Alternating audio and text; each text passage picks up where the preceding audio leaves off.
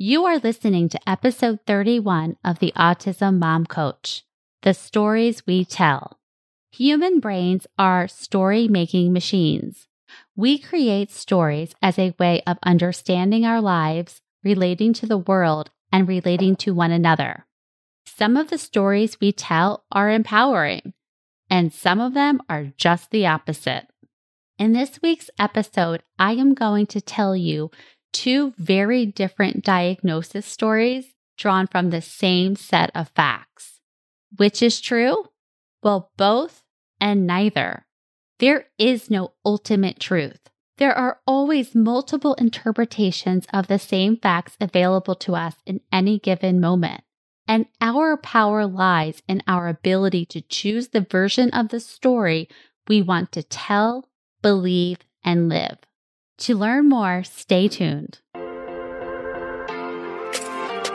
Welcome to the Autism Mom Coach, a podcast for moms who feel overwhelmed, afraid, and sometimes powerless as they raise their child with autism. My name is Lisa Candera. I'm a certified life coach, lawyer, and most importantly, I'm a full-time single mom to a teenage boy with autism. In this podcast, I'll show you how to transform your relationship with autism and special needs parenting. You'll learn how to shift away from being a victim of your circumstances to being the hero of the story you get to write. Let's get started. Hello, and welcome to another episode of the podcast. I am so glad you are here, and I hope you are doing well. I have some fun news to share. In a couple of weeks, my son and I are going to be doing a presentation together called How to Talk to Your Child About Their Autism Diagnosis. We're going to be doing this for a local Connecticut organization called The Lark, and I will put the information in the show notes. Anyhow, my son has some very strong thoughts about this topic, and so I am so excited for him to have the ability to share his perspective with the parents, because I just think that it'll be so informative for them to hear really straight from a person who has lived this experience. One of the things I will have to share during this presentation is that I didn't actually tell my son about his autism diagnosis. He figured it out while he and I were watching Atypical together when he noticed how similar he was to the main character, Sam. Anyhow, it should be a really interesting conversation, and I will share more on my social media about this conversation and some of my thoughts about it. So if you don't already, follow me on Instagram and follow me on Facebook. You can find me in both places, the Autism Mom Coach. On Facebook, I have a private group, and on Instagram, I just have the Autism Mom Coach page. All right, so on for the topic of today, the stories we tell. So first, what are stories? Stories are a collection of sentences, thoughts in our brains. And what do we know about our thoughts? They are real, but not necessarily true. They are simply our interpretation of the circumstances in our lives, influenced by a countless number of factors, from our gender, sex, age, upbringing, education, race, religious background, and on and on. Whenever we tell a story about our lives, whether it is the story about how we got married, divorced, pregnant, or learned of a diagnosis, we think that that story we are telling is the story. We think that when we are telling a story, we are recalling it exactly as it happened, and that the way we experienced the story was the only way it could be experienced. But this isn't true. When we tell a story, it is a combination of some facts as we recall them and a lot of judgment and interpretation. And so often, we default to telling these stories in a way that does not serve us, in a way that casts ourselves as the victim of our circumstance, of life happening to us, and from the version of ourselves who is not enough, not doing enough, or no matter what she does, never gets it right. Here is why this is important to know. It is not the facts, the real actual facts of the story that are causing us to feel anything. Rather, it is how we interpret these facts that create how we feel and determine our experience of the story we are telling. I want to demonstrate this by telling you two versions of the same story. First, I'm going to start off with just telling you the facts. And then I'm going to offer you two different versions of the story.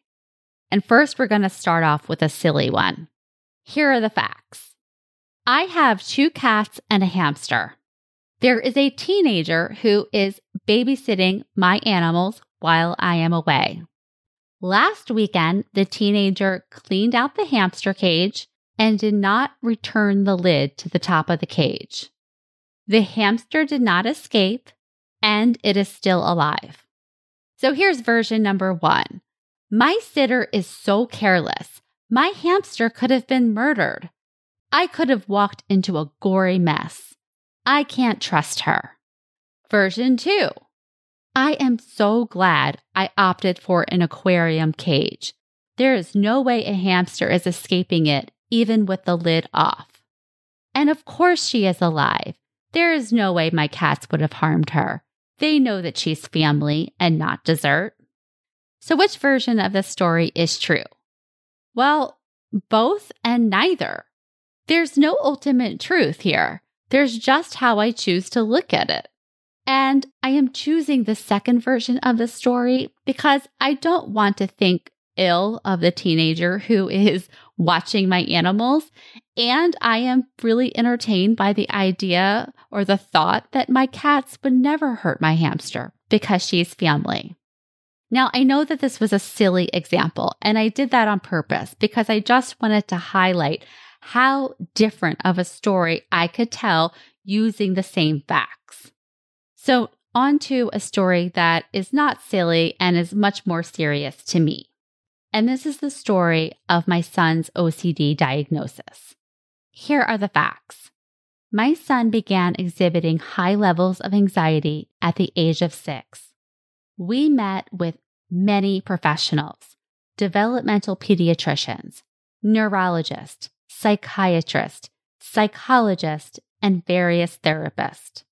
I bought a bunch of books about anxiety. I learned how I may be feeding the anxiety, and I experimented with different strategies and metaphors to help my son understand his anxiety and cope with it. Over the years, I asked various professionals about OCD, and I was told that OCD and autism are very similar, and it was difficult to tell which was which. At the age of 13, my son was diagnosed with OCD. Version of the story number 1. I should have known. I should have done more. I should have pushed harder. We have lost so much time. I can't trust myself or anyone else. Version 2. Wow. I suspected for a while that autism was not driving the bus, and I was right.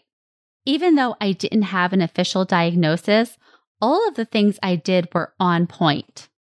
Also, I don't know that an official diagnosis would have changed much when my son was younger. I think he's at the right age and stage of development now to understand the concept of externalizing his OCD and bossing it back. We are doing exactly what we need to do.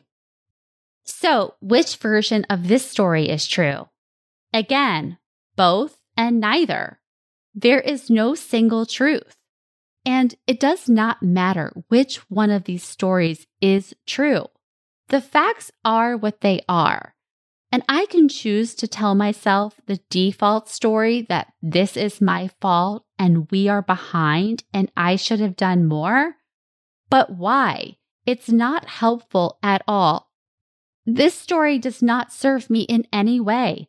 It would undermine my confidence and my competence as the sole decision maker in my son's life.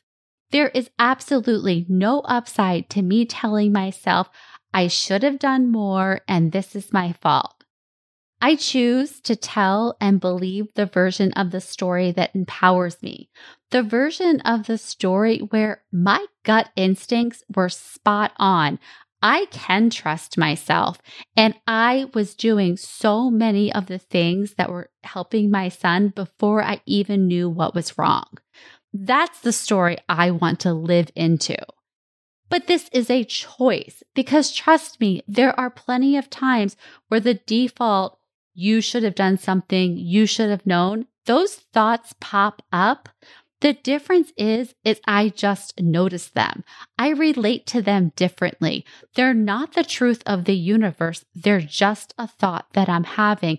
And I lean into the story I want to believe, the story that I want to live, because the way we think about things, the way we talk about them creates our experience. And this is so important because how we're feeling is going to drive our actions. It's going to drive how we show up. It's going to create our reality.